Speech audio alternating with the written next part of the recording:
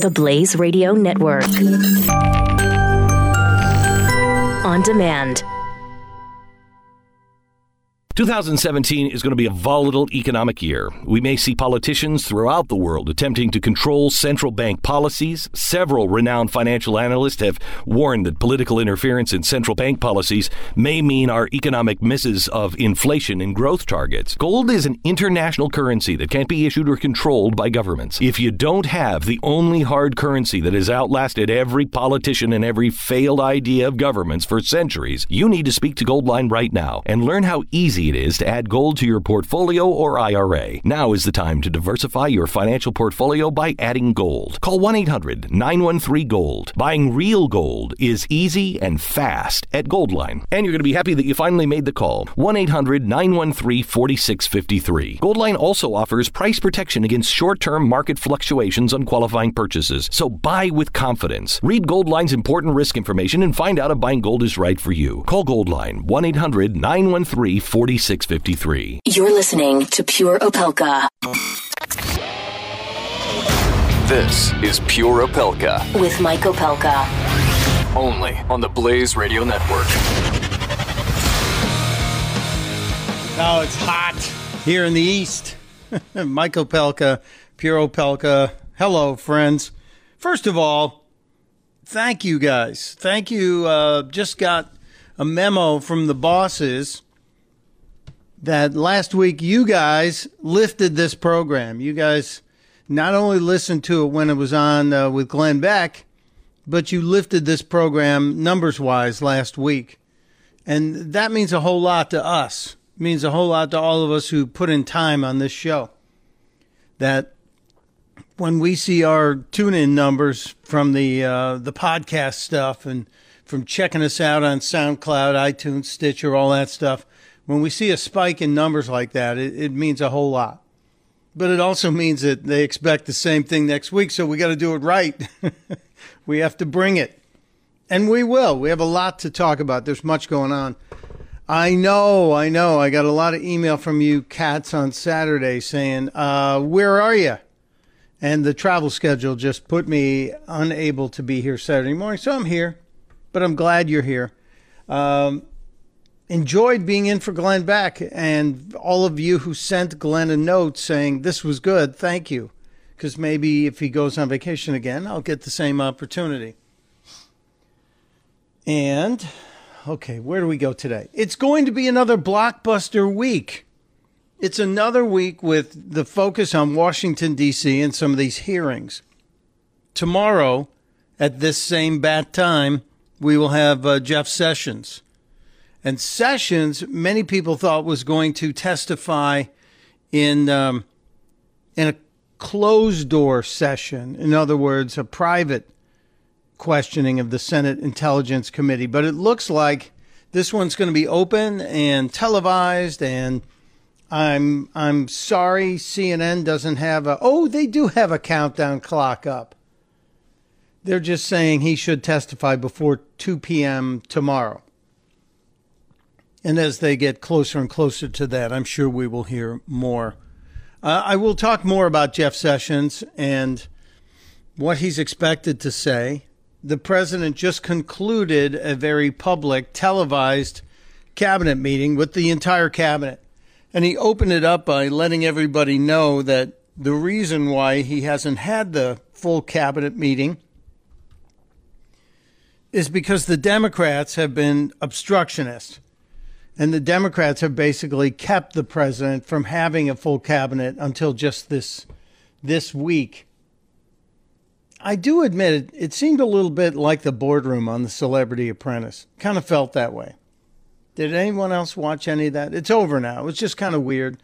But the president came out, made a statement, and then he threw it around the room to a couple people.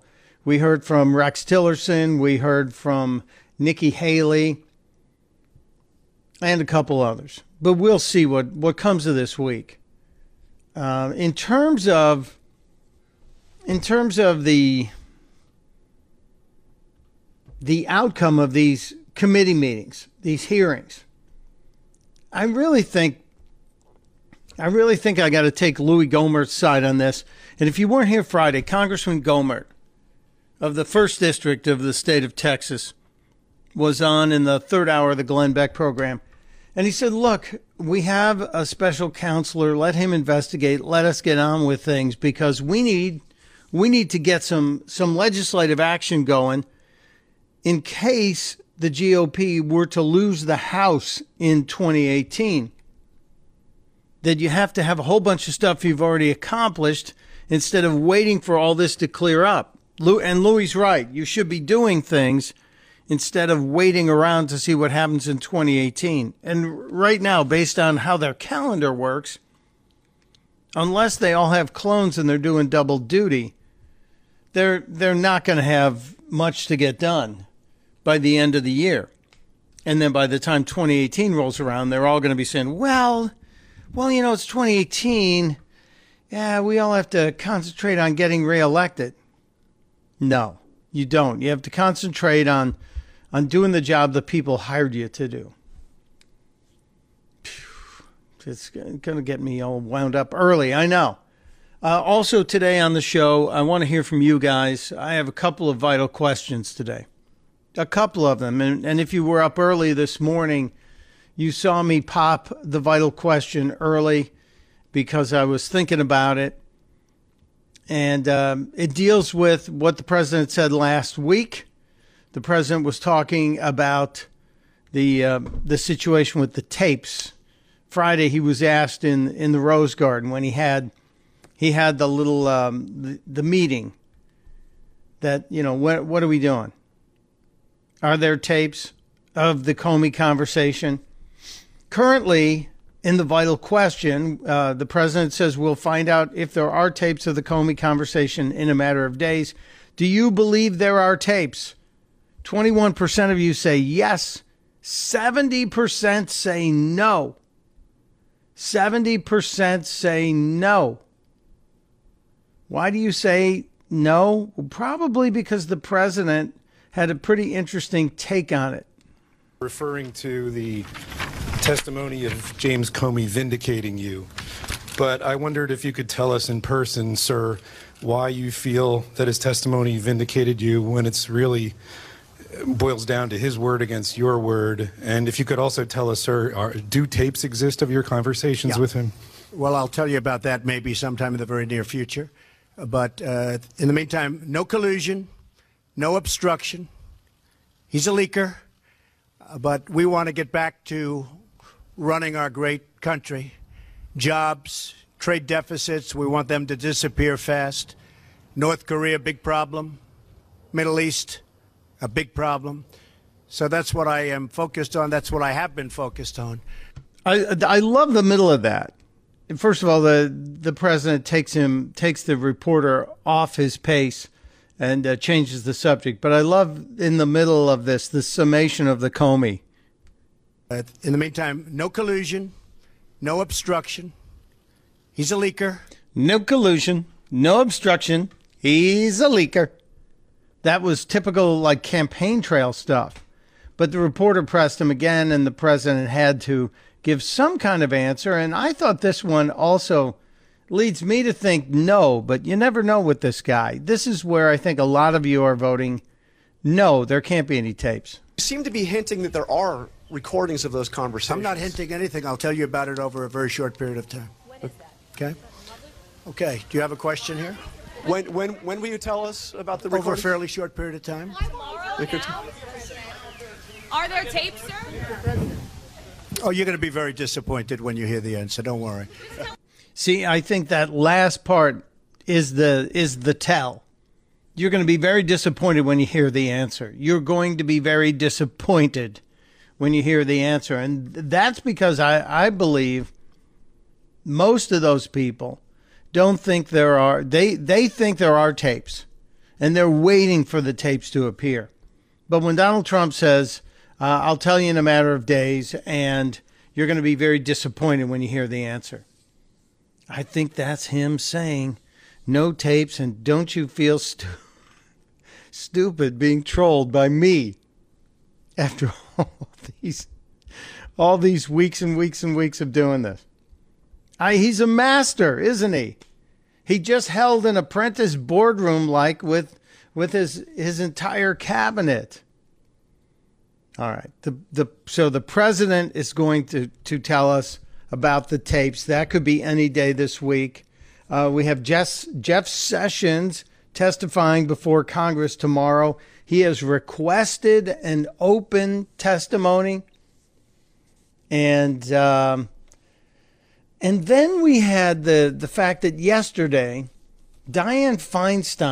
Senator Dianne Feinstein of California, appeared to be calling for another investigation, but this time not into Donald Trump.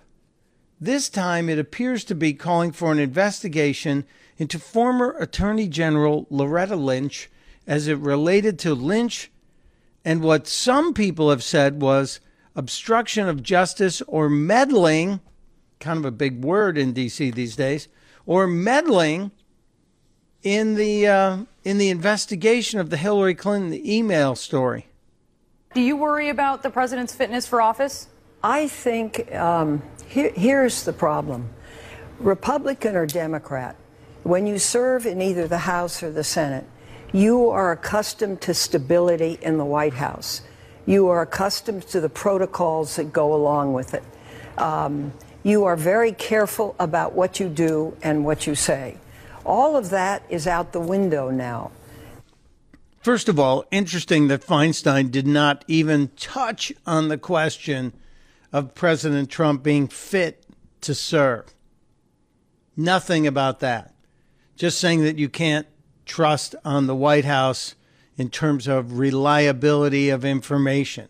But this is when she dives into this story and starts wandering into yet the discussion of another special investigation.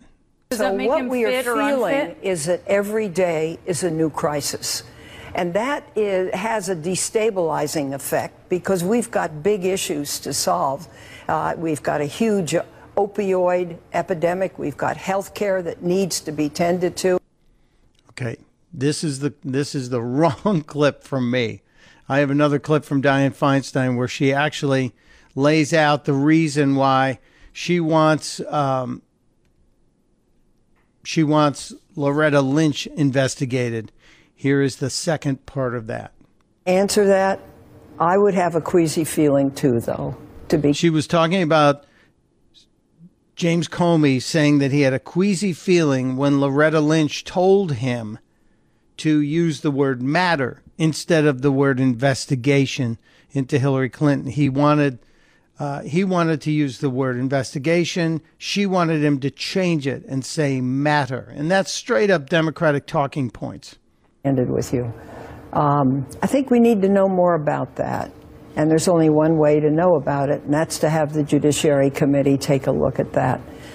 So you think it's worth investigating if, in a way, this was semantic cover given to the Clinton campaign? What was clearly an investigation being described as but this is a separate investigation of course, we're talking about. Yes. And I don't think we should mix the two. Right now. Yeah. She's actually right on that. But here's the deal. There should have been an investigation into Loretta Lynch, what she did on the tarmac, and then maybe Comey would have come forward at that time and said, there's a bigger problem here, and that's the fact that Loretta Lynch directed me to change the language I was using when I was discussing the entire investigation into Hillary Clinton. She did not want it to be an investigation. She wanted it to be a matter. A matter. Very shady, Loretta Lynch. Now, this is a Democrat calling for this, a Democrat. And I know that just having another investigation means things could slow down in the House and the Senate. They couldn't get any slower at this point. And frankly, I'd feel much better investigating Hillary Clinton because we, in fact, know there is a there. I wonder if Democrats will sour on James Comey. They like him again. And now if his statement on Hillary Clinton and the matter comes out and forces another investigation into both Loretta Lynch and Hillary Clinton, they might fall out of love with him again. I think I've got a new clip of all the Democrats falling in love with James Comey once again. They love him, they hate him, they love him, they hate him, they love him right now. Let's see if maybe they're going to hate him again.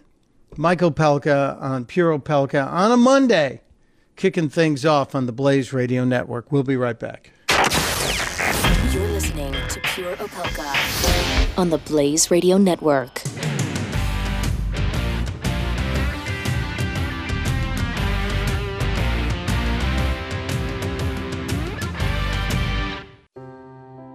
Are you worried about your mom or dad living alone in their house?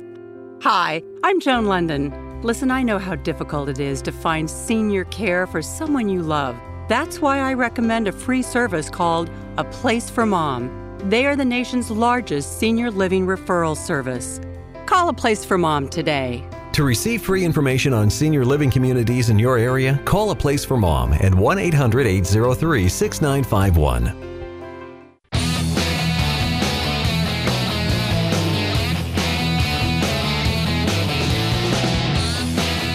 You're listening to Pure Opelka with Mike Opelka on the Blaze Radio Network. Welcome back. I will tell you the numbers are holding solid on my vital question today. The first vital question of the day. There's a second one coming up. First vital question. It's on Twitter. If you go to my Twitter account at Stuntbrain, you'll see it. It's right there at the very top. I pinned it to the page, to my profile. The president says, we'll find out if there are tapes of the Comey convo in a matter of days. Do you believe there are tapes? 20% of you say yes, 70% say no, and yes, the always present 10% say, oh, I don't know. I'm not sure. That's okay. Just jump in. I have a couple of different things to get to today. And the second one is, I'll probably kick off next hour with it because I want to try and let the tapes question ride for a little bit. I would love to know what you think about it. The second one, I also have some interesting questions for you. Today, we're seeing yet the next shoe to drop in the Democrats' attempt to stop the president from doing anything. It seems like they realized he's won the election. But now 2 states have filed lawsuits against Donald Trump. They're throwing out the emoluments clause and saying that the president is basically raking in cash profits because he owns golf courses, etc. And in the past, presidents have put their investments in a blind trust. Not so much with this president. I think he's put his kids in charge. But, he talks to his kids. And it would kind of be difficult to say, don't tell me anything about what's going on with the golf courses, especially after all the years of talking to the president about what's going on at the golf courses. And on top of it, the New York Attorney General is also investigating Eric Trump's foundation. And we talked about this last week on, I think, both the Glenn Beck program and this program. The fact that Eric Trump's foundation has raised somewhere between $16 and $20 million for St. Jude's Hospital for kids with cancer. And there's been a look at some of the things that are being charged to the companies, to the charity. And there are some years that the money is more expensive. The cost of the golf tournament has been more expensive than previous years. One year, for example, it was about $50,000, and one year it was about $300,000. So why the variance? A fair enough question to ask. But if St. Jude's is cool with the percentage of money spent out of the money raised, you would think that the New York Attorney General would be cool with it too. But because it's just another way to mess with the Trumps, they're going to be doing an investigation. And this is all part of the way people abuse our legal system. And it's dying by 1,000 paper cuts, by constantly throwing things that you need to hire lawyers to look into. You are going to have a very expensive defense of your own life on your hands. It really does seem unfair. But just so you know, eventually people are going to understand what you're doing, Democrats. Eventually people are going to see. And I think if Trump and the GOP would stand up and say, look, here's what's going on. Here's what's happening. We would like to lower your health care costs. We would like to do this. We would like to do that. But guess what? Because the Democrats keep lighting up all these little stupid things, we can't. So if you would just vote them out of office, we'll take care of this. I'm not 100% sure of that theory. I got to work it on it a little bit, but I think that's kind of where you have to put this. If nothing gets done, you have to blame the people who are preventing you from doing anything. Right now, it's the Democrats. We'll be right back. You're listening to Pure Opelka with Mike Opelka on the Blaze Radio Network.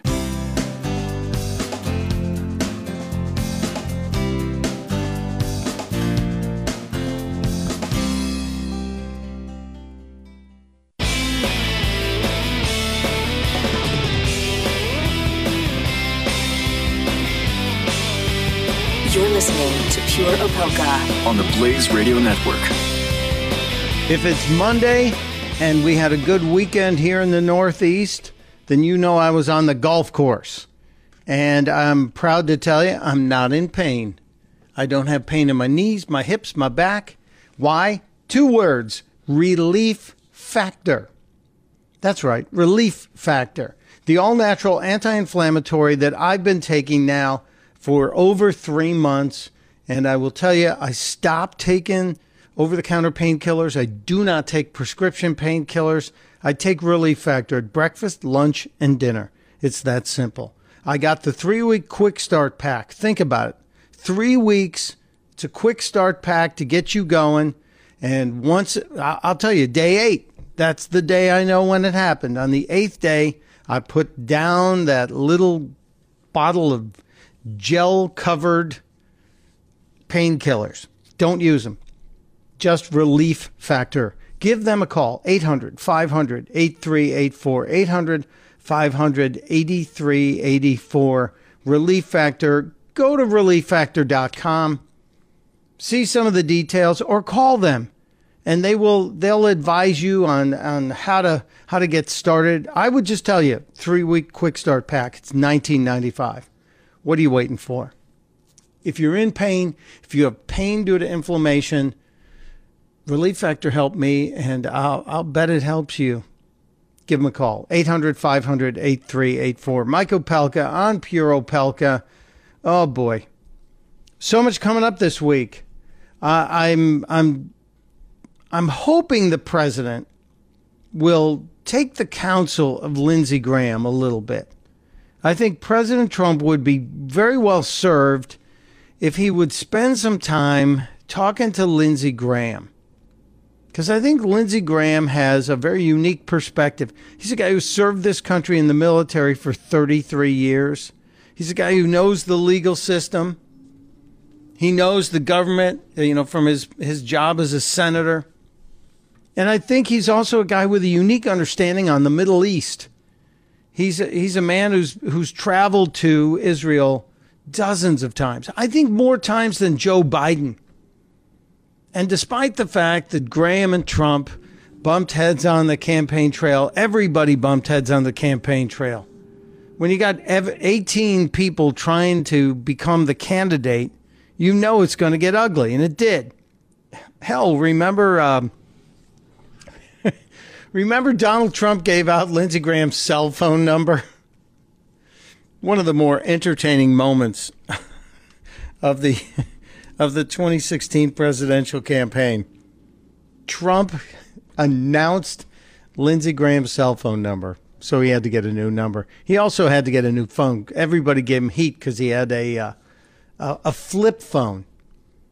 But this was Lindsey Graham. He made the rounds on the talk shows this weekend. This was Lindsey Graham talking about what we're getting done On healthcare, you had said we're trying to do too much, too quick as Republicans. We're running through stop signs. Yeah. Is by July 4th running through a stop sign? We need to bring this to an end. The House bill is dead in the Senate. The 10% of support by the American people for the House bill. The House members are mad at us for not taking up health care. Well, send us a bill that'll get 12% of support. The bottom line is the Senate is divided between Medicaid expansion states, non-Medicaid expansion states, the proper role of government. Mitch is trying to bring this together. It's going to be tough. My advice is if we can't replace Obamacare by ourselves, to go to the Democrats and say this: 10% of the sick people in this country drive 90% of the cost for all of us. Let's take those 10% of really sick people, put them in a federal managed care system so they'll get better outcomes and save the private sector market if we can't do this by ourselves. That's a good place to start. I don't mind that discussion. And I know there's some of you who will bristle at that. But let's think about it. Putting 10% of the people in the country into one pool versus putting all of the people in the country into a government-managed pool, to me, a much better solution. And you're probably going to have a better outcome, because it is true that 10% of all of us are driving a huge chunk of the healthcare costs. I talk to my brother about it all the time. He's a guy who's been involved on some of these negotiations. The reality is, at the very start of life and at the very end of life, medicine is expensive. And it's those 10% of births and 10% of the senior population in their latter years who are driving the expenses. So why not create a special category and then let the free market determine the rest of it? Graham was talking about the president as well. All I can say is there's a lynch mob mentality about the Trump administration in the press. They're about as fair as a lynch mob, but these tweets that he does feeds that lynch mob. You're your own worst enemy here, Mr. President. Knock it off. Yeah. It is kind of funny to think that a senator who's on your own team can say you're your own worst enemy here, Mr. President. Knock it off. He's talking about the president and his tweets. Lindsey Graham also said that Donald Trump could be the first president to take himself out because of his own comments. And, it's hard to disagree with that, unless the president knows exactly what he's doing. But there are times that I think Donald Trump, the president, just goes off script because he's starting to feel more and more comfortable in the role. Now, maybe, just maybe, having Melania and Barron in the White House will calm things down. Do you think? Maybe having Melania and Barron walking around the White House instead of Donald Trump all by himself at the end of the day, maybe that's going to put a slightly calming filter on Donald Trump and the things he says. I don't know. I'm speculating. But I think that is a possibility. I think that's a reality. All right, coming up in the next hour, actually, we're going to get to some dumb news, because there's some dumb news that I had to share with you. There may be some fake news today, too. There were a couple of you sent me some things, which I appreciate. But I want to get to some of the stupid news, and then I need to talk about Puerto Rico. Yesterday in New York City was the Puerto Rican Day Parade. There have been years where that parade was the most massive parade the city sees in a year. And this is a city that has some pretty big parades. Wasn't quite as large this year, and I'll tell you why. It had to do with a sort of a protest, a corporate protest.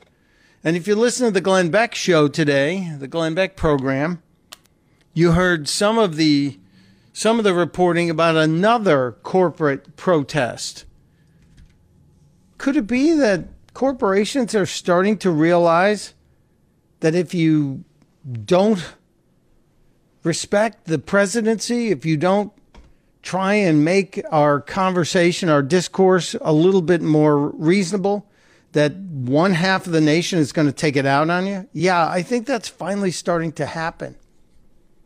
We'll get into that discussion because if you think about it, last Friday we reported that CNN fired Reza Aslan, the guy who called the president a piece of S, and said that President Trump was a stain on the presidency. And then they initially said, well, no, he doesn't work for us. Well, yes, he does, CNN. Or he did. They fired him on Friday. And while I want everybody to be able to say whatever they want to say, I also believe that a company has the right to associate themselves with whomever they wish. So if Reza Aslan turns out to be somebody you don't want representing you because he cannot stand the president of the United States and is openly saying disgusting things about him, then it's your right to cut him, which they did.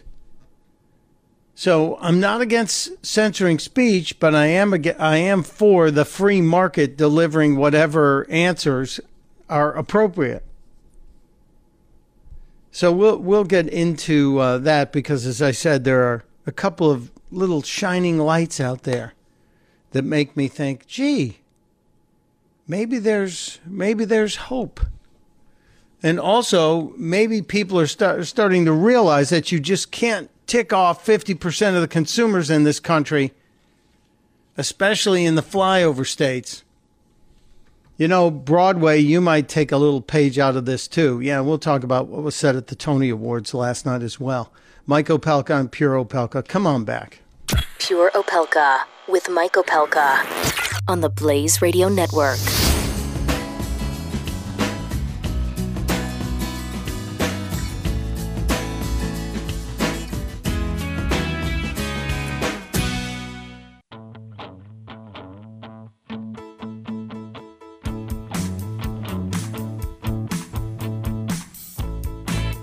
Pure Opelka with Mike Opelka on the Blaze Radio Network. Oh boy, oh boy, oh boy, oh boy, oh boy. I think the Delaware Electric Company is doing something today. You know, we got those dumb smart meters. Yes, I see what I did there.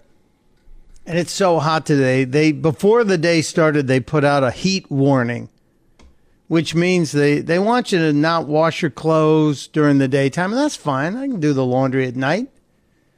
Don't use the dryer in the daytime. Sure. But don't mess with my air conditioning. I think they're dialing back the power a little bit so we don't have a brownout, which we have had a couple years ago. We had rolling blackouts. But we're going to have 2 days of 90-plus degree heat.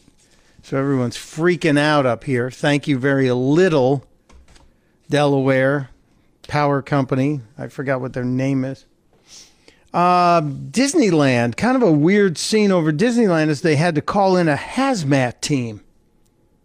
Now, I know what you're thinking. I would be very nervous, too. They called the hazmat team to Disneyland in California recently. I think it was over the weekend.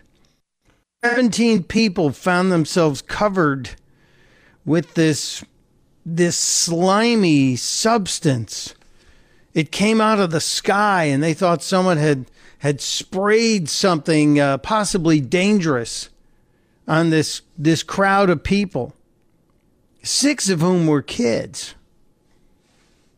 Well, the hazmat team arrived, the people in the suits, and they've got the gloves and the headpieces, and they got all the people over in one area, and they started getting ready to kind of clean them off and find out what was going on. They took them out of the crowd so that, God forbid, there was something nefarious that had been sprayed into the air and now covered the people, that it wouldn't get into the general population, you see, because that's a bad idea at a theme park. And it would probably be a theme park's worst nightmare. After a few minutes, the hazmat team quickly ascertained this was not a terrorist attack. No, it wasn't. They reviewed the footage on the security cameras in the park, some of which are on rooftop level, second story rooftop level, and some are way up high on the lights that will illuminate Disneyland late in the day. But in this case, it was daylight. The lights did not illuminate anything, but the cameras picked up a large flock of geese that came overhead and unloaded on a group of people in the park. Like I said, 17 people were hit, 6 of which were children covered with a gooey duty bomb from the geese over Disneyland. I know, it's not exactly lunchtime discussion, but, I just want to let you know, at least Disney is on the case. I kind of feel like maybe this was a drill for them, but who knew that you had to worry about a duty bomb at Disney from geese? Sorry. If you're looking to live in 2 countries at once, you can do it. There's a house that straddles the U.S.-Canada border. It's in Beebe Plain, Vermont. It's on the market for $109,000. It's a 7,000 square foot structure built in 1782. Has one unique feature: 24-hour border security provided by both countries. If you buy the house, you are allowed to cross freely as long as you stick to the house and the yard. Why would you not just rezone it, please? I guess Canada wants it and maybe America wants it, but it's up in Vermont. It's only $109,000 for a 7,000 square foot home. I wonder what the taxes are like on this one. We'll have to look that up. And then a New Jersey driver got arrested this weekend, probably overserved, as they say. Very dangerous to drive with that kind of alcohol content that would have you smash into a mailbox and a fire hydrant. How did they catch him?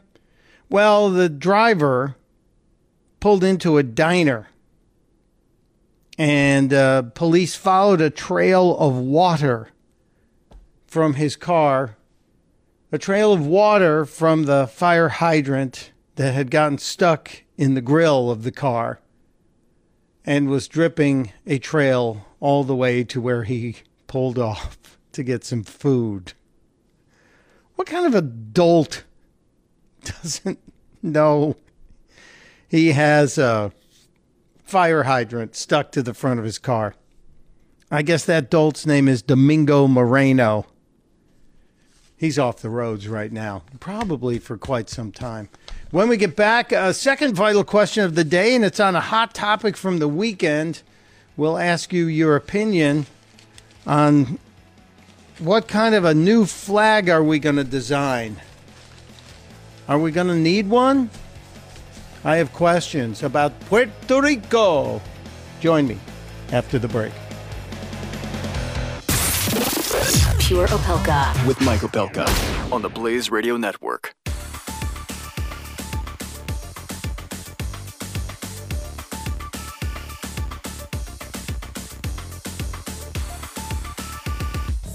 The Blaze Radio Network. On demand. This is Pure Opelka. With Mike Opelka. Only on the Blaze Radio Network.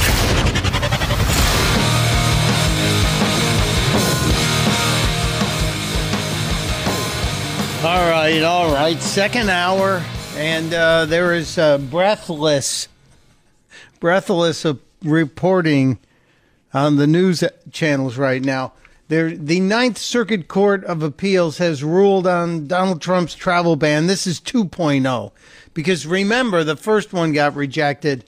They kind of refit it, reworked it, and resubmitted it, and it went to the Ninth Circuit Court. But here's, again, you want examples of where government wastes money? Right here. This argument is already going to the Supreme Court. We don't need the Ninth Circuit or the Fourth Circuit or any of the circuits. Just short circuit the damn thing.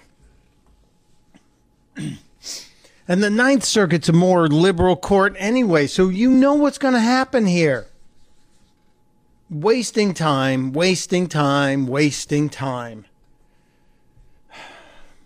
Just stop it. All right, we'll hear this, but maybe that'll help them make their argument to the Supreme Court. The ruling just came out, but there's no apparent judgment on what's in there. They're going through the ruling to make sure.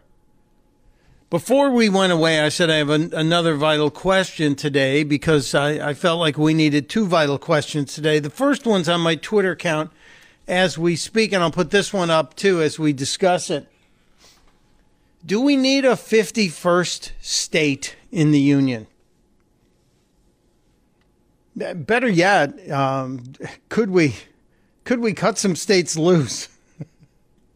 Oh man, After dealing with some of the junk in Delaware this weekend and reading in full what was proposed last week by the Delaware State Assembly, the State Senate passed a resolution, Senate Concurrent Resolution 27 in the state of Delaware, which would declare August 4th as Barack Obama Day in Delaware. This would not be a holiday, of course. No, not yet. Not until they wrap their heads around it and say, we could squeeze in another holiday. This is such a waste of time. We have solved every problem in the state, I guess. The opioid abuse problem that Delaware has, the gun problem that Delaware has. There are lots of illegal guns in the street and the cops aren't taking them up. But they have passed a resolution in the Senate. It now heads to the state house to declare August 4th as Barack Obama Day in the state of Delaware. So you guys go ahead. Now that you've fixed everything, take care of this. And once this is done, I would love to move out. Can't move too far away, though. Moving to New Jersey is not an option. That's a state that won't let me have my Second Amendment rights. It's a state with very high taxes. Moving to Maryland, what a nightmare. Virginia, no thank you. Pennsylvania might be doable, but gosh, there are parts of Pennsylvania that, Philadelphia, they're bluer than Delaware. But what about, enough about cutting states out. There was a referendum in Puerto Rico over the weekend that said, what do you think? You want to become a state? Would you like to join the United States of America? And the first time I hear this being bandied about, my thoughts are immediately, wait a minute, do we get a say in this? Are we allowed? Excuse me, is it our choice here as Americans? Do we get to have any say in this? And yes, we do. It's a non-binding referendum, first of all, and Puerto Rico is a United States territory, which means the people of Puerto Rico have some participation in our government. They don't pay federal income taxes unless they earn that money while in the 50 states. So if you spend time in America and you're singing or performing or writing or doing whatever, and you're in the 50 United States and you make some money, you're expected to pay taxes on that. And there are Puerto Ricans who volunteer to serve in our military. And I have great friends who are Puerto Ricans who are some of the most wonderful people in the world. And about half of them want to be the 51st state, and about half of them don't want to be the 51st state. Now, yesterday, it was like 97% saying, yes, please. But only 23% voter turnout. So I'm sorry, that's not really a decent gauge. But Congress has the final say. Congress would decide whether or not we offer Puerto Rico a shot at statehood. That does mean we'd have to add a star to the flag. And thankfully, 51 is not a prime number. So we can have 3 rows of 17 or any number of new designs. One thing's for sure, it'll create a new market for flags. I'll bet you somewhere in China there's a flag factory that's already working on new flags. But where do you guys stand on this? How do you feel about Puerto Rico becoming a state? 888-900-3393, 888-900-3393. I would love to know. I would love to know what some of my friends out there would think about Puerto Rico becoming the 51st state. Now, the referendum they had, the lowest participation of any Puerto Rican referendum since 1967. So it's not like this is on the top of the list. But they did this because of the 100th anniversary of the United States granting citizenship to Puerto Ricans. They can vote in the primaries, but they can't vote in the presidential elections. So Puerto Rico, I wonder if Puerto Rico's hoping to become a 51st state because of the problems they're having economically lately. They have some pretty substantial problems. 3.4 million people on the island has a 12% unemployment rate. Compare that to the American unemployment rate of 4.3%. That's a pretty big hit. They're trying to pay their way out of the debt that they have, which is pretty massive compared to the size of the place they are. They have had higher utility bills, higher taxes. Food is 22% more expensive than here in the United States. And generally, public services are more expensive as well. Now, if you're for it, they say that you're, just trying to strengthen the nation. And there are people who are against statehood who are worried about losing the cultural identity of Puerto Rico. Again, the people I know are pretty much split right down the middle. Right down the middle. But they say Carlos Delgado, the secretary of the opposition of Popular Democratic Party, told the Associated Press the cost of statehood on the pocketbook of every citizen, every business, every industry will be devastating. Whatever we might receive in additional federal funds will be canceled by the amount of taxes the island will have to pay. So just think about it. They're going to learn the lesson that many big city residents have learned, many people in states that have city, state, and federal taxes. So for all those years, Puerto Rico, that you've wanted to become a state, the minute you do, you suddenly have to pay federal income tax. I just don't know if people have thought about that. So where do you stand? Puerto Rico, statehood. Yes or no? Is it time? Is it time to do it? They've been having these referendums off and on over the years. The last time was in 2012, and 54% said they wanted to become a state. 54% said we would like to change our relationship with the United States. They didn't exactly come out and say we want to become a state. But of those, the 61% answered a second question saying they favored statehood. But a bunch of people left that question blank. So they want to know, do you want to change our relationship with America from being a territory to being something else? Maybe just being BFFs?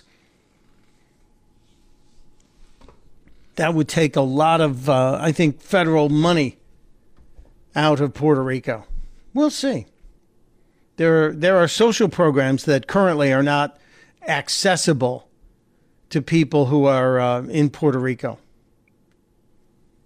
But if they become a 51st state, then suddenly it opens up myriad social programs and support for the Puerto Rican people that currently does not exist.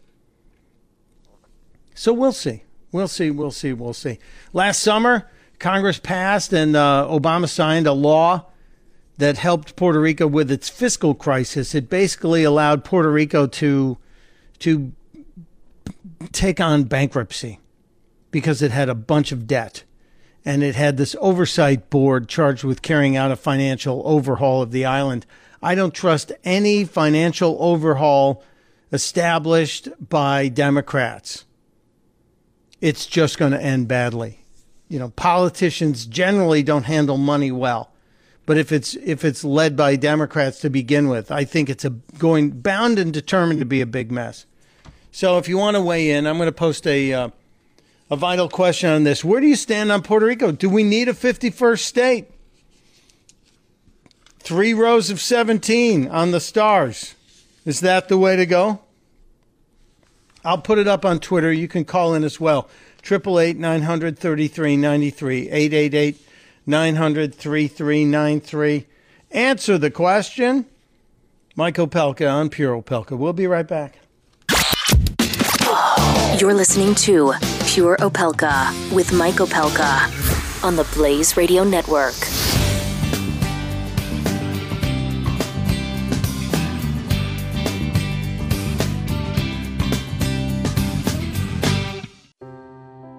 Are you worried about your mom or dad living alone in their house?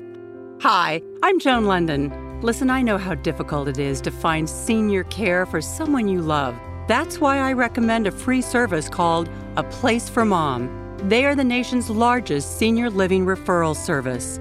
Call A Place for Mom today. To receive free information on senior living communities in your area, call A Place for Mom at 1-800-803-6951.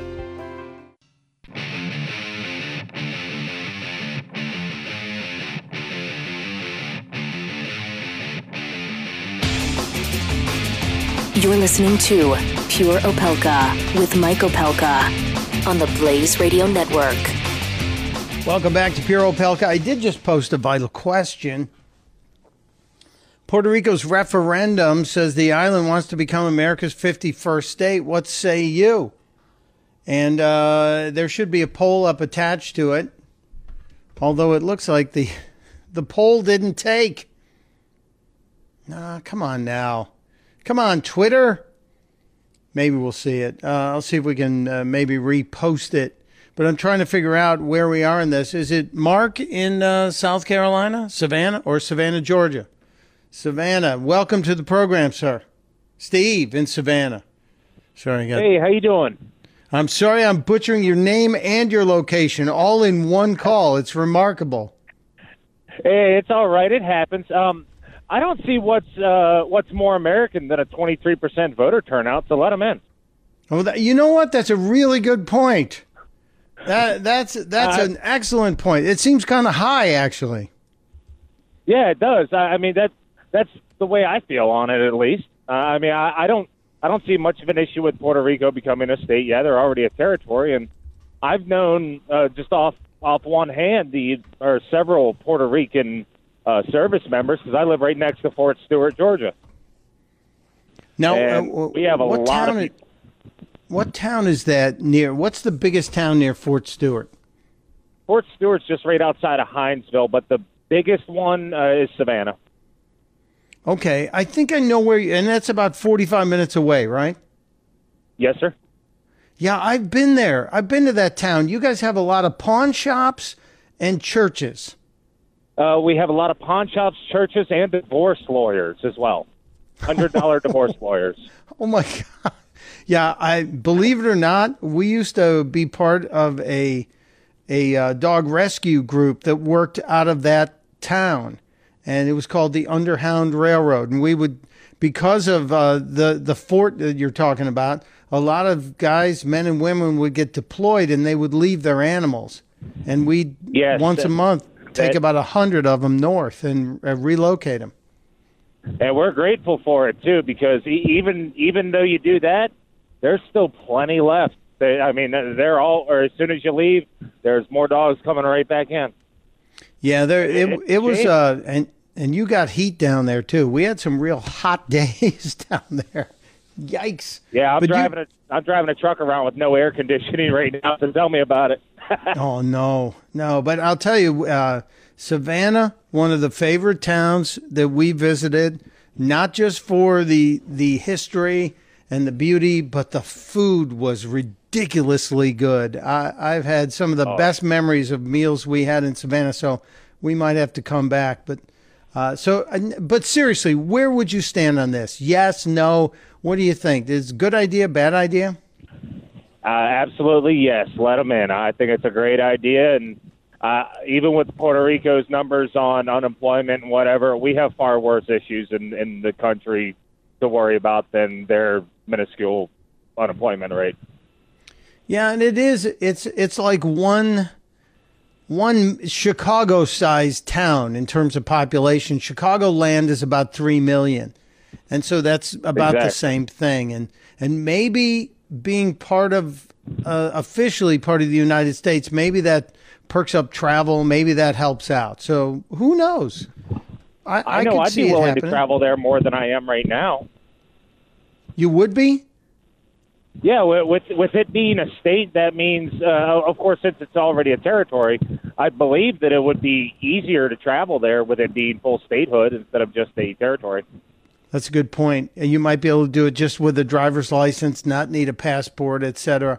And I think it might be better. I wonder if it'd be better for the travel companies. We'll ask and see if we can figure things out. I appreciate you. Thank you for listening to this program, even on days when you're in a truck with no air conditioning. Yikes. Thank you, sir. Thank you. Wow.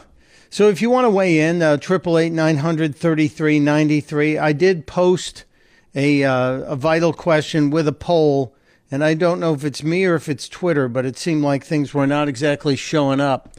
Before the break, we were talking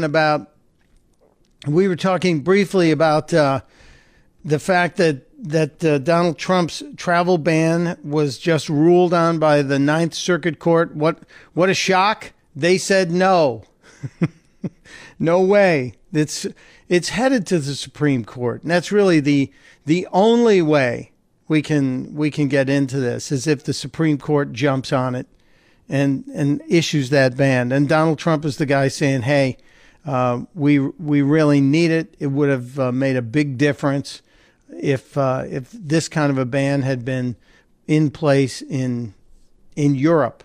I don't know about that. We'll have to see. Here's a quick update from the earlier vital question of the day. If there are tapes, currently we had a massive jump in voting from about 100 votes to almost 500 votes in the last half hour. 23% of you say yes, there are tapes. 64% say no, and 13% cannot decide. So we'll know when the president decides to tell us, right? Maybe he will, maybe he won't. Mike Opelka, I am stepping aside here in just a second. A half an hour from now, we are going to talk with our friend Dr. Wendy Patrick. She wanted to weigh in on a couple of things, one of which is the Cosby case, because the defense in the Cosby trial rested today after just one witness. I'd like to know what that means. I don't fully understand it, but I would like to know what that means.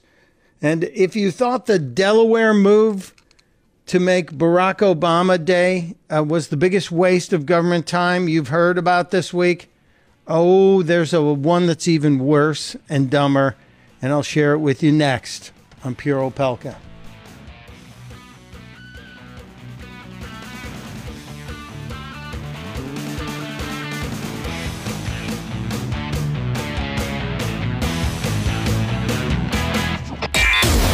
You're listening to Pure Opelka with Mike Opelka on the Blaze Radio Network.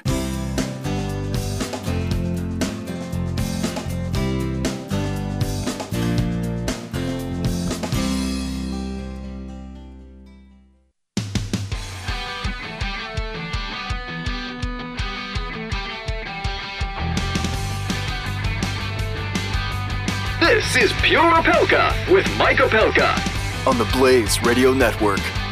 I'm a little worried about Chris Salcedo. I know he just had his little promo on there.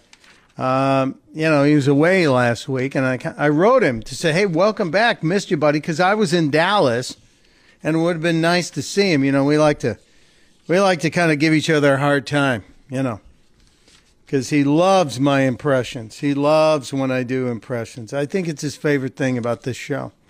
But I didn't even get to see him, not in person, and I haven't heard from him, and I think Shamant called him on the phone, and he hasn't answered his phone.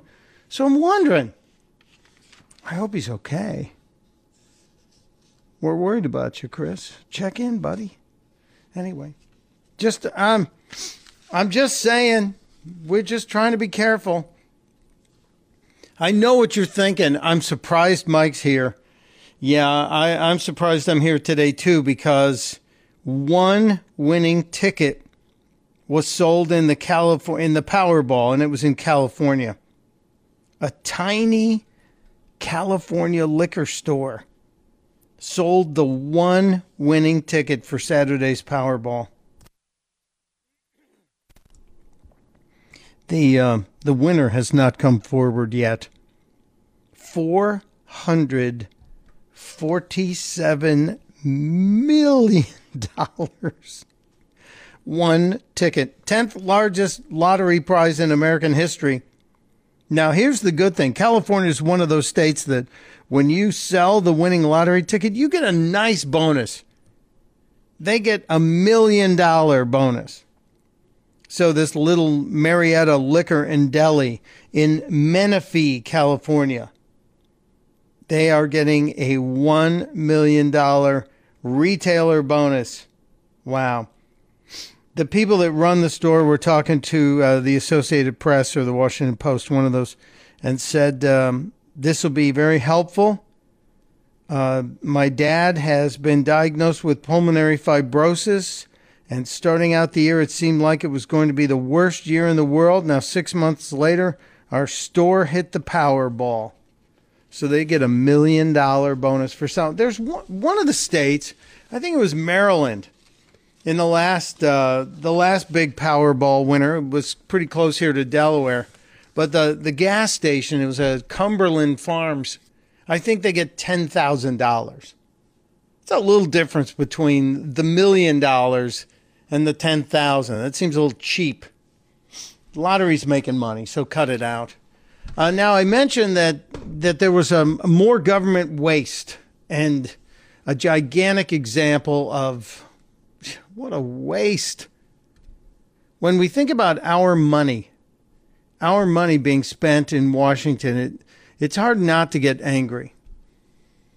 But when we hire people and send them to do the job, and then when we send them to D.C. and they do stupid stuff, I think we ought to be able to recall them. I think that should be one of those deals. If you're doing dumb stuff, you probably should be allowed to be recalled. And maybe there should be 2 or 3 things that we could be able to point to and say, okay, this is dumb stuff. In the state of Illinois, a former Cook County commissioner has been elected to Congress. His name is Mike Quigley.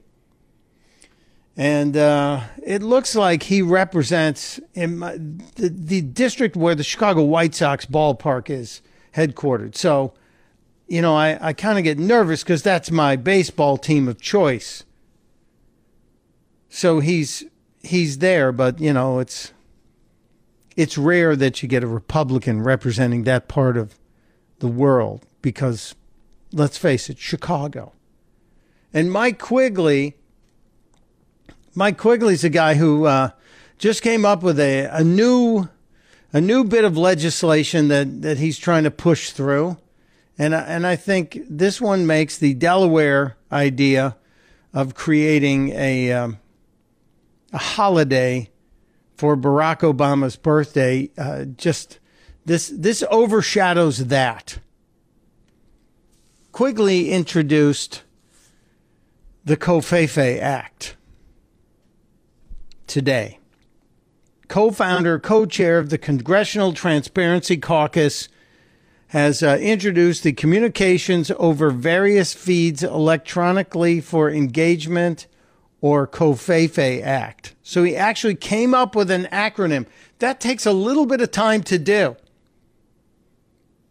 Under the press release that they sent out under that heading, this bill codifies vital guidance from the National Archives by amending the Presidential Records Act to include the term social media as a documentary material, ensuring additional preservation of presidential communication and statements while promoting government accountability and transparency. Do we really need the Covfefe Act? Quigley's a Democrat, no shock. He's a guy who wants, he put another bill together earlier this year, the Making Access Records Available to Lead American Government Openness, or the Mar-a-Lago bill. Do we get the sense this guy's a little obsessed with Trump? Now, you would imagine the tweets would become part of a presidential record. And why not? They are considered to be official statements by the President of the United States. But do we really need to write laws and push them through to make this happen? Apparently, Mr. Quigley thinks so. You know, Wendy Patrick, who will be joining us in about a half an hour, has often said that the law has to catch up with technology because technology moves so fast. That may be the case here. But can't you just amend the current Presidential Records Preservation Act instead of creating an all-new one? Again, this is how government just creates business and jobs for itself. It's not improving anything. Covfefe Act. Killing me. So we'll keep an eye on this guy. I also mentioned that I'm getting a little tired of people who are dumbing down or making us a more crass society. I'm really getting tired of it. And this one surprised me. I mentioned this late Friday as I was wrapping up the Glenn Beck program. One of the two senators from the state of New York is someone I've had conversations with. And you know what? In reality, I've had conversations with both of New York senators, Chuck Schumer and Kirsten Gillibrand. But Kirsten Gillibrand last week, I think, stepped over the line. And she's used some pretty rough language in the past, and I just don't know what the reason is. But she was speaking to a progressive group, and when talking about the president, she was discussing whether or not the president has kept his promises, and then talking about what Democrats should do and what Democrats as a party should do if they can't really get anything done in Washington. And I just don't understand why this all has to be so, well, let's say it, crass. Has he kept any of these promises? No. No. Instead. And she gets a round of applause. And somebody said, well, it is New York City, and they are more than likely college students at this progressive policy event on a college campus. So is she just playing to her audience? In the hour and a half we sat together and talked, I didn't hear her curse once. Maybe we're going to change her name to Cursing Gillibrand. She's Senator Cursing Gillibrand. She continues. Sorry. No, you're not. I understand this is a younger audience. It's okay. And even though we as Democrats are on the right side of almost all issues, many hardworking families just haven't felt that we've been fighting for them. Fundamentally, if we are not helping people, we should go the home. Fundamentally, if we are not helping people, we should go the home. Ladies and gentlemen, the classy party, the Democratic Party, home of Senator Cursing Gillibrand.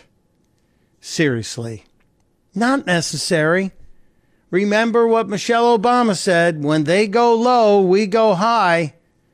Well, Senator, you're doing it wrong. We'll be right back.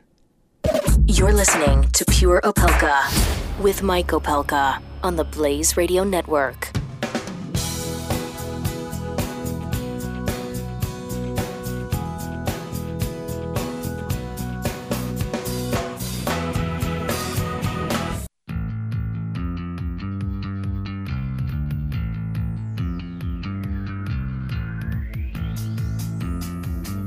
Pure Opelka with Mike Opelka on the Blaze Radio Network. You know, if you offered me $10,000 to name the Secretary of Labor in the Trump administration, I would not know it. But Alexander Acosta is holding a White House press briefing right now because the president's announcing a new initiative trying to get people into apprenticeships, if you will.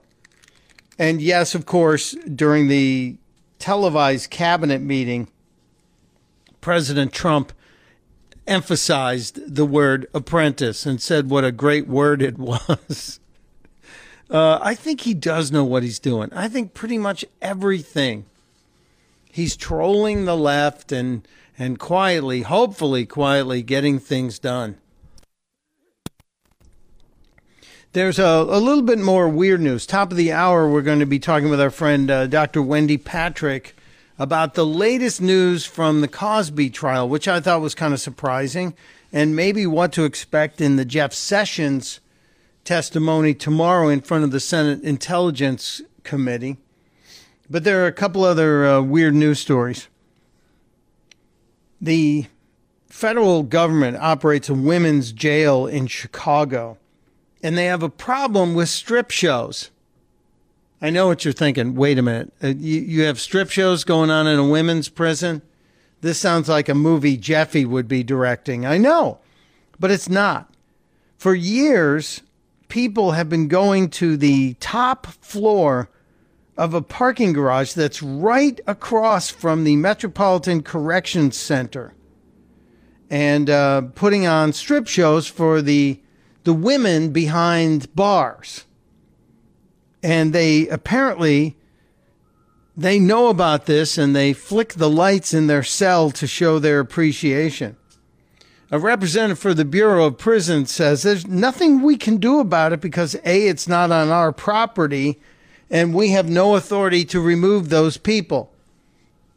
The company that owns the parking garage, when contacted, said, we don't know anything about this. You want to bet there's a little extra attention to the extracurricular activity shows this week? And this one I don't understand. This one raises all kinds of comments and all kinds of red flags. First responders in China were called to a facility where a woman had gotten her foot stuck in a toilet. You heard me correctly. There's a woman in China who got her foot stuck in a toilet. It took them 6 hours to free the woman. 6 hours to get her foot out of the toilet. She was uninjured, by the way. And the first question I want to ask is, what were you doing that you got your foot stuck in the toilet? I mean, seriously. What was going on? What was happening? You got your foot stuck in the toilet? And why did it take 6 hours to get it out? I don't know what they were doing. Something funny. There was some kind of funny business going on. Maybe. When we get back from the break, I might even have time to do this. Mika Brzezinski is going after both Hillary Clinton and Donald Trump. You know, she declared Trump crazy. I think we played that clip for you last week. But today she went after Hillary pretty hard. Of the book, it's not your answers, it's Hillary's answer. And the Democrats' answer to what the message is. It goes on forever. There isn't one. And that was the problem all the way up until election day. It's funny, Mika, Casey, throughout the campaigns, Mika even ridiculed Hillary's campaign slogans because they were so blah. Right. I'm with her. Stronger together. What does that mean? Stronger together. What does that mean? Tell me what it means. What does it mean? And who is the face? Americans, they vote for people, for president first. So who we got? Who carries these ideas for the Democrats? So they're slamming Hillary, and at the same time, Mika is saying Donald Trump is like a 5-year-old when they were talking about the tapes. There are no tapes. There are no tapes. So this is more like next on The Apprentice. Are there tapes? I don't know. Or no tapes? I think it might be. We'll be right back with the answer. Is it a guy? And then you come back from the break and it's like, are there tapes? We'll let you know next week on The Apprentice. Mika did say Trump was like a 5-year-old. President Trump once again hinted at the possible existence of taped conversations with former FBI Director James So do you think does anybody here think they're taped? No, I think he's dangling this out. You know, this is crazy. You know what this reminds me of? I'm not going to get me of the Beatles. Shrill, or over the top. So the Beatles. I'm just not, because it's totally boring. Okay, but hold it's on. like dealing with a 5-year-old. I got a story And if for you you. react to a 5-year-old, they get worse. I got a story for you. So instead, I'm just going to say, yes, he's lying about tapes. Ooh, Mika says he's lying about tapes, even though he said nothing concrete about the tapes. Dr. Wendy joins us next on Pure Opelka.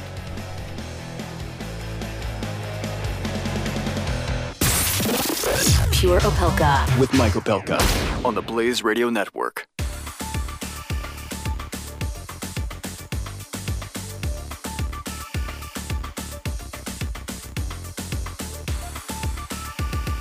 The Blaze Radio Network.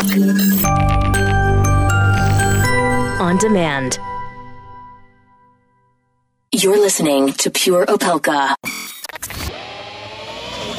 This is Pure Opelka. With Mike Opelka.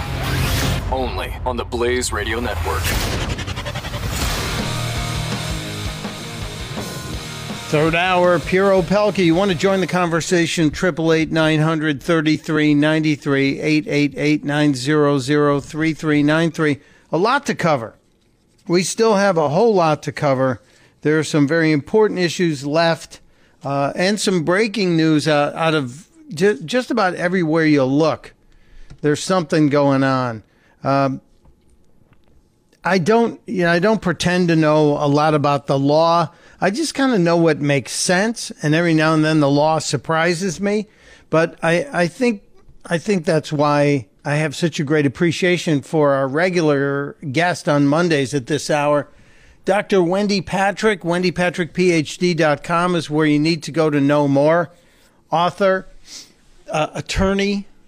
She's somebody who knows what's going on in the courtrooms and also pays attention to people while they're testifying and sees things that you and I don't see, body language stuff. So I asked Dr. Wendy if we could talk about some courtroom stuff today, because we have the defense resting in the Cosby case, which I thought was really fascinating. They had one witness.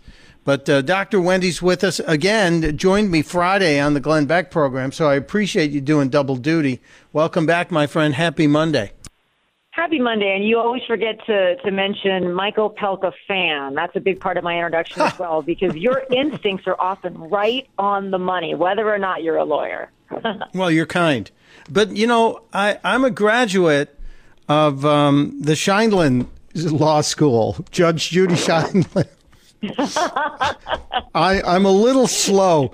My Judge Judy law degree has taken like 15 years because, I only get a half hour or an hour of class every day. Good. And, most of it is contract law when I get into it, because that's really what most of, I think, Judge Judy covers when she covers legal disputes. There's very little criminal stuff because, it's her stuff is small claims civil court, which pretty much gets down to contract law most of the times, unless it's a dog bite or somebody stole a phone from somebody, which I didn't realize just how much of that was going on. Who knew? Right. But yeah, the Cosby trial is a little more involved, but what it really has come down to over the last week is patterns make the predator.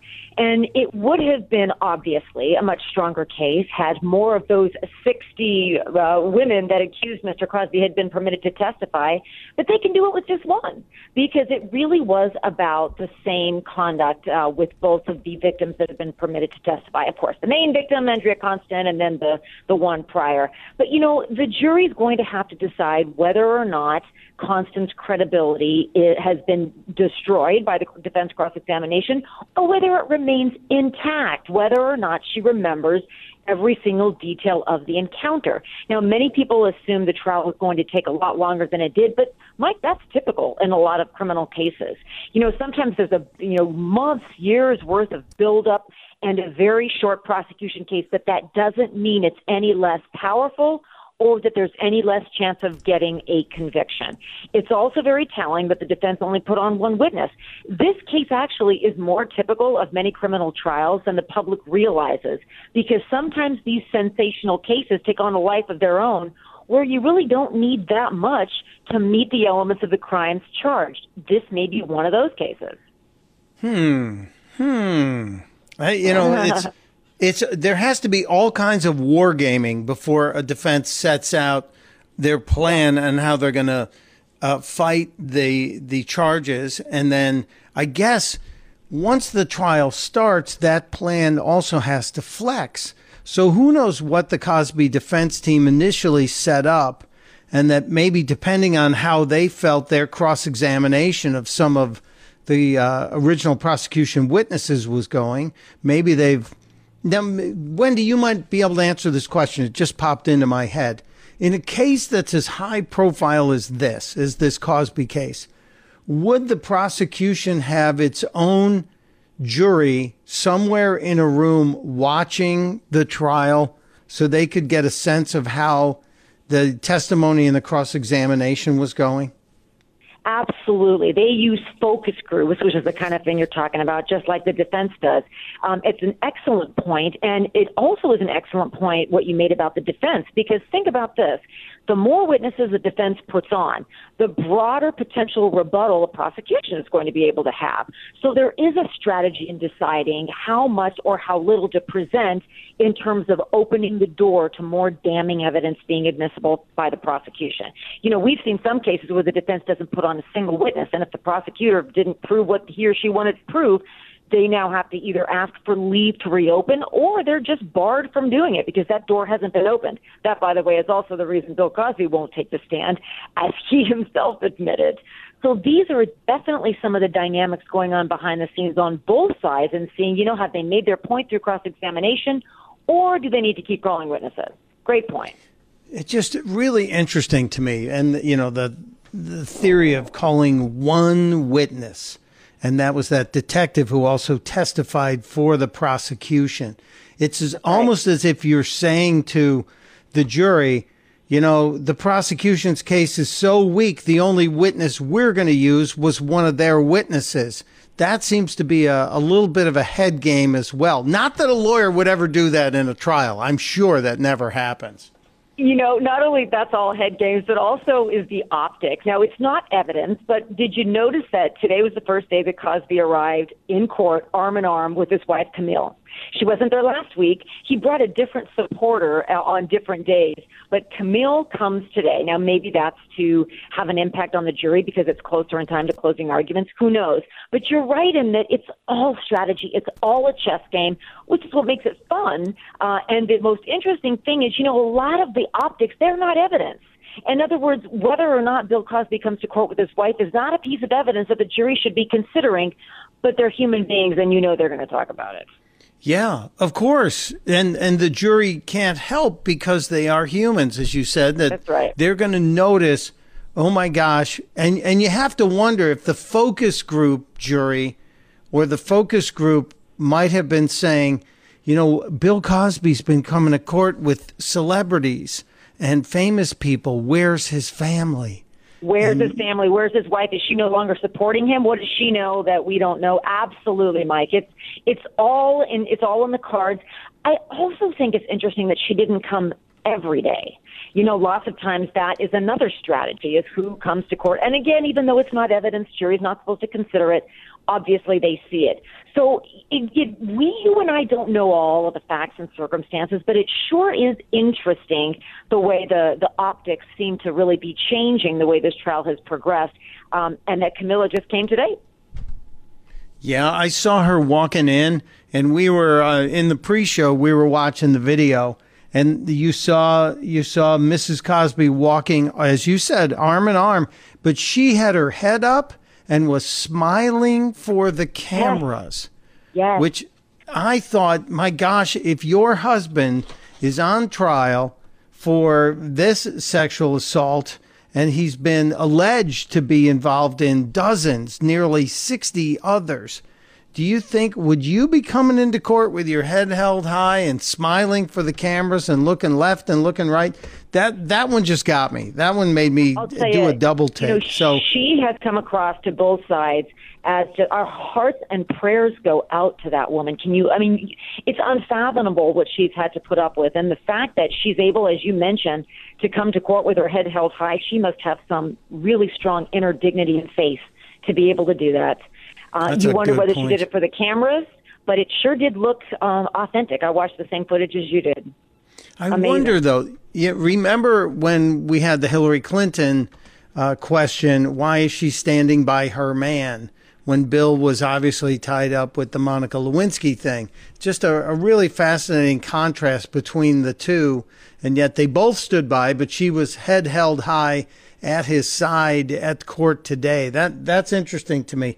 Now, I know I don't have you for too long, but I got to get into the Jeff Sessions testimony tomorrow. I talked to Louis Gohmert on Friday, and, Louis is such a hard-working guy, and he just wants to be efficient and get stuff done. And Louis says it's driving him nuts that we have 3 different investigations plus a special counselor going through everything on the allegations of collusion, et cetera.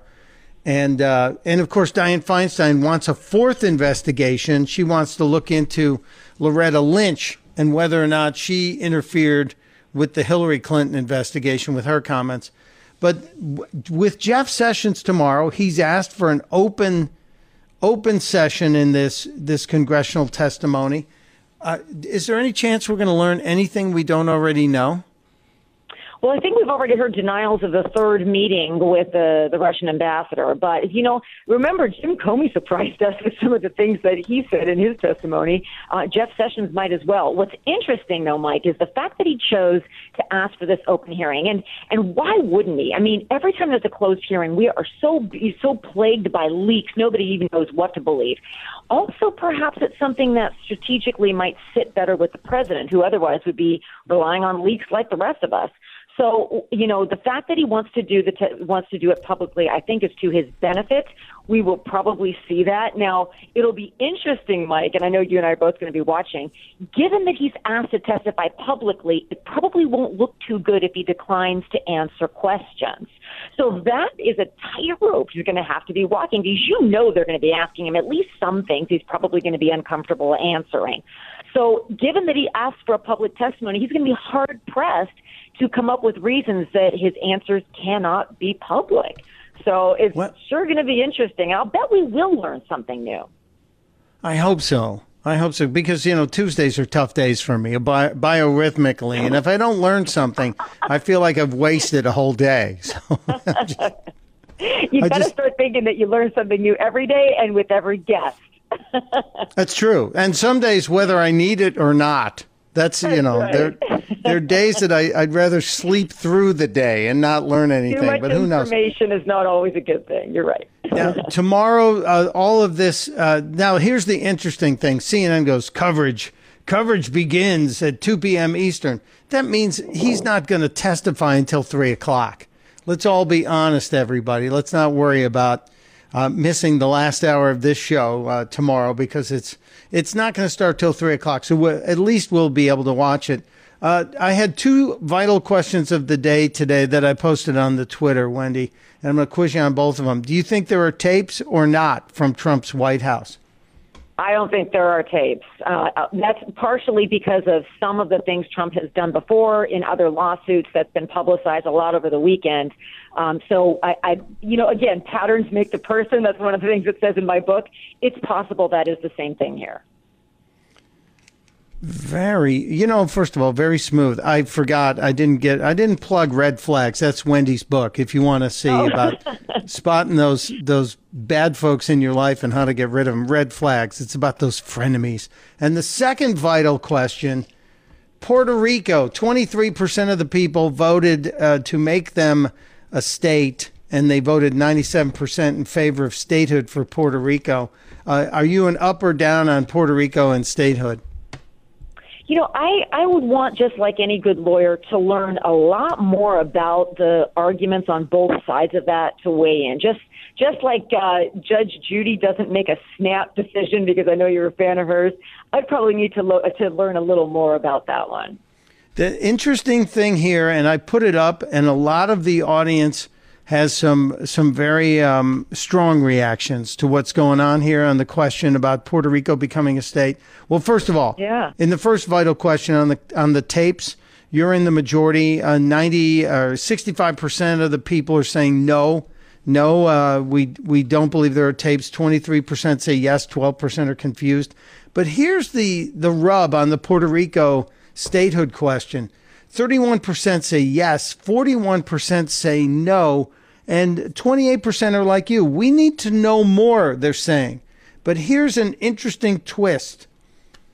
Pretty much based on the population of the island, you're going to guarantee there's 2 more Democratic senators and probably 3 more members of the House, right? Because I think that's about the populations. I'd have to look into the population breakdown. Mike, that's a fascinating point, and I wonder whether those that already weighed in on that online question knew that, because politically, sometimes, that motivates the way we want all kinds of things to go in this country. So that's a fascinating point you bring up.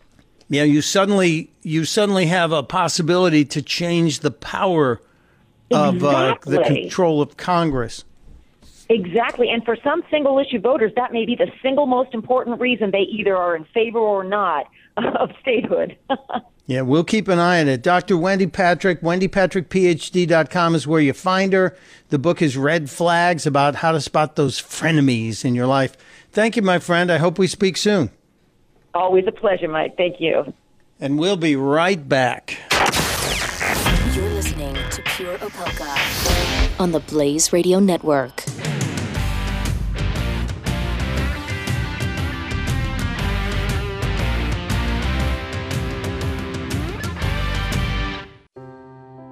Are you worried about your mom or dad living alone in their house? Hi, I'm Joan London. Listen, I know how difficult it is to find senior care for someone you love. That's why I recommend a free service called A Place for Mom. They are the nation's largest senior living referral service.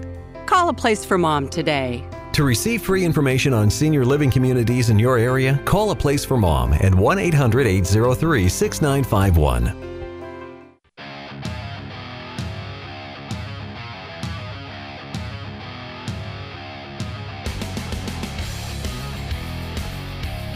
Pure Opelka with Mike Opelka.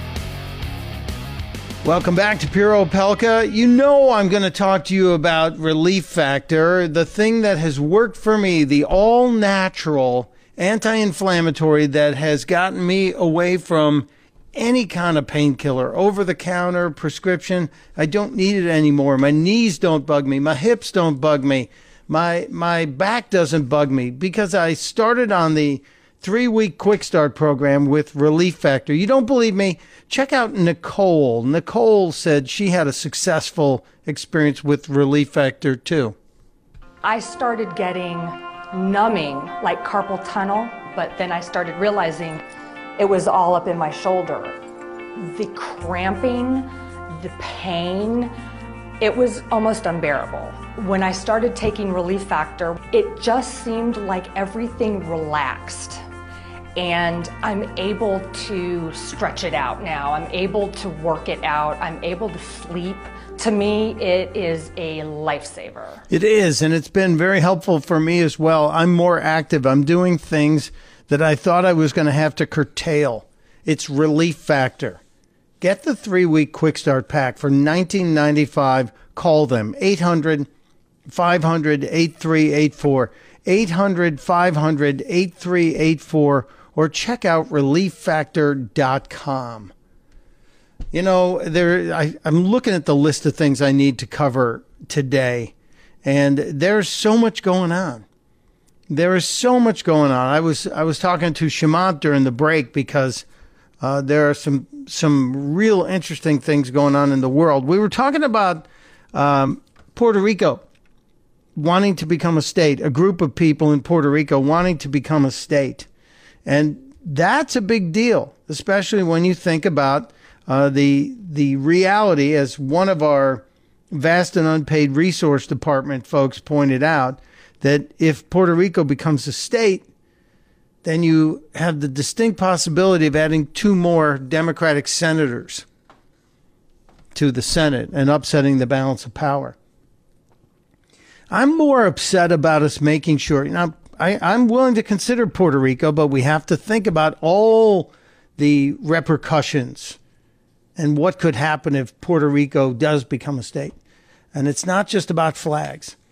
I'm also worried about the people who are here who don't want to become part of the United States. They want to be apart from the United States. Consider the woman who was speaking, and C-SPAN played this statement from a Muslim woman, and it should concern you. Education is one of the most important areas that Muslims have to address. And while our objective, our final objective, is not just to become part of the system that we experience now and that we see, our objective, our final objective, is to create our own Islamic systems, and not only create Islamic systems for Muslims, but to look at all the other people who are sharing this country with us as potential Muslims. And there's more on this story. There's a lot more on this story, and this should scare the hell out of you. We'll dig a little bit deeper on this. And I got another place that wants to become its own state. I'll share this with you after the break. Come on back. You're listening to Pure Opelka with Mike Opelka on the Blaze Radio Network.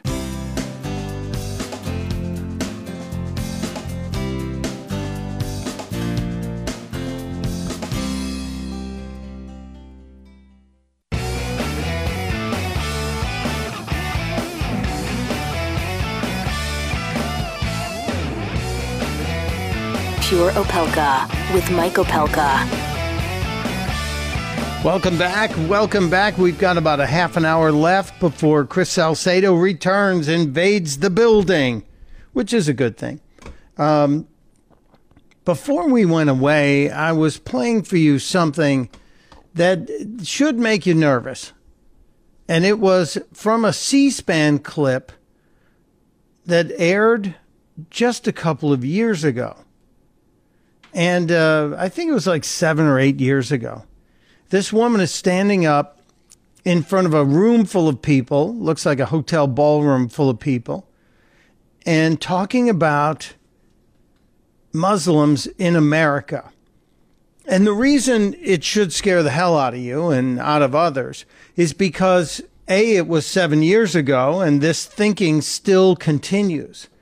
And not only does it continue, but it mirrors what was going on in London 2 decades ago when Anjem Chowdhury, a cleric who has just now recently been locked up, was on the streets and in the imams, or speaking to the imams in the mosques on the same level, talking about the mission is not to become part of American society, to not blend in, to not become American, but the other way around, to get inside of America and overturn America. The whole clip is about a minute.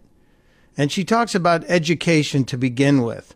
Remember, we talked about how taking over the education system was key to the progressives having such success in America down the road. Well, the Islamization of America and the changing of America, which is the ultimate goal, is part of the program here. I'll let this woman speak. Areas that Muslims have to address.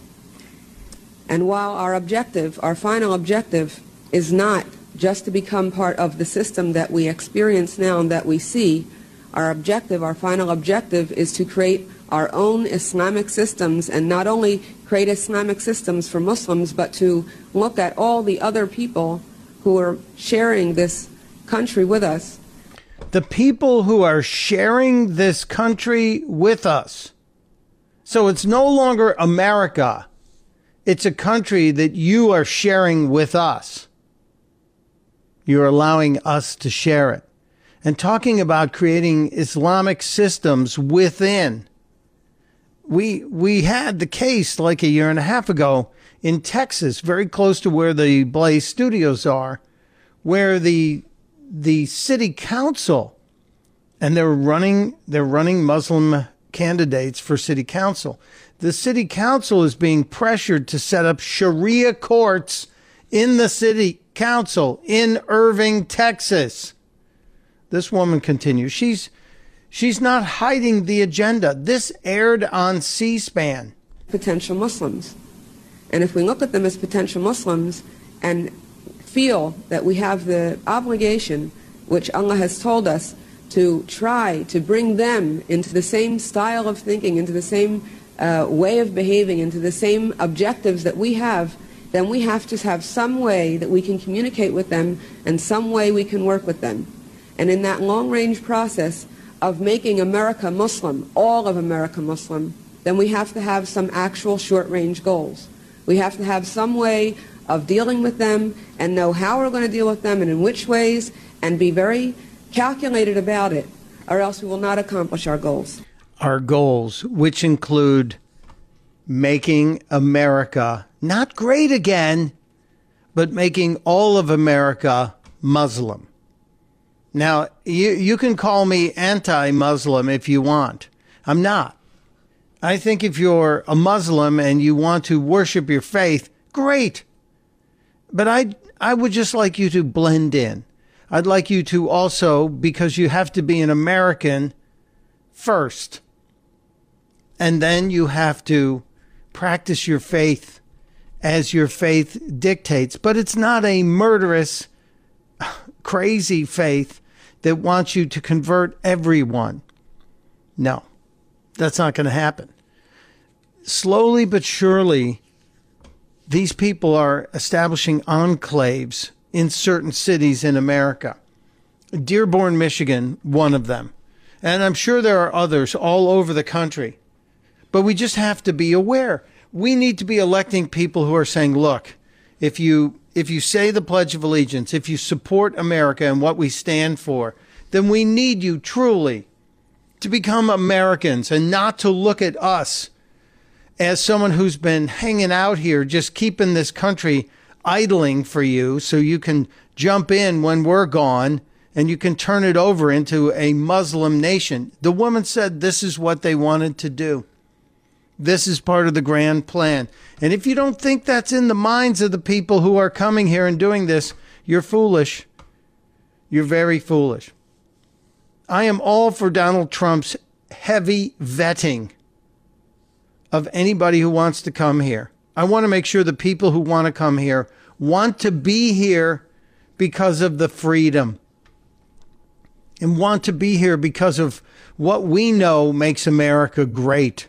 And it's opportunity. It's freedom. It's free speech. Well, we're going to get into that. I've got a clip from Reagan I have to play before we get out of here today. Something that happened on this day in 1987, 30 years ago. Can you believe that? Yikes. But I also wanted to stress that in the case of this woman who was trying to blend in and telling the Muslims to keep your long-range goals intact, but find a way to communicate with these people and educate these people. But in the end, the long-range goal is the Muslimization of America, all of America. Those are her words. Now, let's take that clip and put that in perspective with the news that we got yesterday or the day before. The London Bridge terrorist, one of the three guys who was killed last week by the British security forces, Mr. Butt, Karam Butt. This guy was trying to get a job at the security firm that was contracted to protect Wimbledon. This guy was trying to get a job and apparently had gone through the process a little bit. He was the ringleader of the most recent London Bridge terror attack. He's graveyard dead now. But he had set up a job interview with the security firm that supplies the safety stewards to Wimbledon and other soccer clubs that are in the area. There would be no bigger target for an Islamic terrorist than Wimbledon, with all of the world gathered to celebrate sport and tennis. And you don't see a lot of Muslim tennis players, at least not in full burqas. This would have been a crown jewel in a terror attack. I think we dodged a bullet on this one. And fortunately, this guy did not dodge a bullet. But let's hope, because Wimbledon's right around the corner. The French Open just wrapped up with Rafa Nadal winning his 15th Grand Slam title. What is it, the 10th? 10th? Just amazing. But Wimbledon will be a target, so security will have to be a priority. We will see. God bless the security guards and the people of MI5 in England. Keep them all safe. You never know whose nephew might be playing in that tournament. Let's hope. I'm going to step aside for a minute. When we come back, we'll do a little bit of history today, because there was big history. Some pretty big history happened on this day. Some good history and some horrible history and some inspiring history, including the words of Ronald Reagan. And I'll share them with you next on Pure Opelka. Pure Opelka with Mike Opelka on the Blaze Radio Network.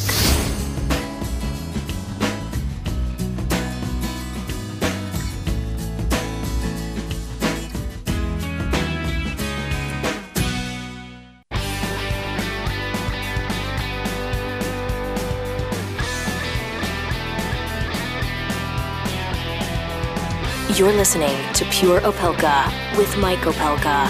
Part of the next generation of talk radio on the Blaze Radio Network. I can't believe we almost have to get out of here. There's too much going on. Answer the vital questions of the day. There's two of them on Twitter. One of them is about the fact that Puerto Rico's non-binding referendum says they want to become a state, even though only 23% of the people who could vote did vote. Embarrassing. But it's non-binding, and Congress has a say in that.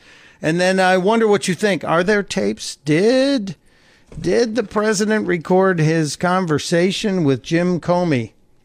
Maybe. This show loves history. We love looking back because we like to learn what happened on this day back in the day. And today is one of those days, June 12th, that will live on forever, never, never, never, never. And the stuff that happened on this day back in the day, Nicole Brown Simpson and Ronald Goldman were murdered on this day in 1994. And I remember exactly where I was. And then the following couple of days later, when we had the slow speed car chase with OJ in the white Bronco, he was hiding in the back as his buddy was driving him. But also on this date in 1776, Virginia adopted George Mason's Declaration of Rights, kind of an early blueprint of the Bill of Rights and the Declaration of Independence, kind of mush them together. So you can look at that if you want to do a little history. But in 1987, on this date, President Ronald Wilson Reagan was in Germany. The Berlin Wall was still up. And this is one of Reagan's most famous Cold War speeches. He had been trying to get the Soviet Union leader, Mikhail Gorbachev, to open up and try to bring the communist nations back into the world community, because they weren't working. Those communist nations were failing. And Reagan also knew his strategy to get the Russians, the Soviets, to spend themselves into bankruptcy was going to ultimately break up the Soviet Union. So on this day, on this June 12th, Ronald Reagan was at the Brandenburg Gates in West Berlin. And there were a mass of people who were waiting waiting and waiting and waiting. And Reagan stood up and delivered a speech that gave us an iconic moment in American history, in world history, in presidential history. It's one of those moments that people quote all the time. You know, it's like Kennedy at the same location saying, "Ich bin ein Berliner." And for Democrats, that was one of the biggest political quotes. And I think this one was for Republicans, but also for people who love freedom. Ronald Reagan, I'll just give you about a minute or so of it. Reagan at the Brandenburg Gate. In the 1950s, Khrushchev predicted, "We will bury you." But in the West today, we see a free world that has achieved a level of prosperity and well-being unprecedented in all human history. In the communist world, we see failure. There is one sign the Soviets can make that would be unmistakable, that would advance dramatically the cause of freedom and peace. General Secretary Gorbachev, if you seek peace, if you seek prosperity for the Soviet Union and Eastern Europe, if you seek liberalization, come here to this gate. Mr. Gorbachev, open this gate. So a wonderful statement. And you're saying, where's the tear down the wall moment? The gate being open was important. And Reagan waited for the crowd. He waited a little bit longer. Let the applause die down. They were waving flags and cheering. Mr. Gorbachev. Mr. Gorbachev, tear down this wall. That was the moment. That was one of the greatest moments of the 80s, one of the greatest moments of the president's amazing time in office. That's one of those Ronald Reagan moments that I remember, that I got chills when I heard it. And it's one of those things that we have to always look at history and try and remember and learn that we are the beacon. We are the Earth's last best hope for freedom. So that's why I get upset when I hear people like the Muslim woman saying that they want to come here and take this country for themselves, to convert this country. The multiculturalism of America is what made us great. The multiculturalism. And let's face it, Sharia law is not going to make America great. It's not going to bring business back. It's not going to let freedom ring. So that's why I get so passionate about it. I didn't get to the story about the Biden family again. I didn't get to the new country, that the other state that wants to break up into a new country. I'll do that tomorrow. I'll save it for tomorrow. There's plenty more to do. Plus, we have Jeff Sessions' testimony. Pre-game starts at 2. I expect you to be here early at noon. Testudo, my friends. Testudo.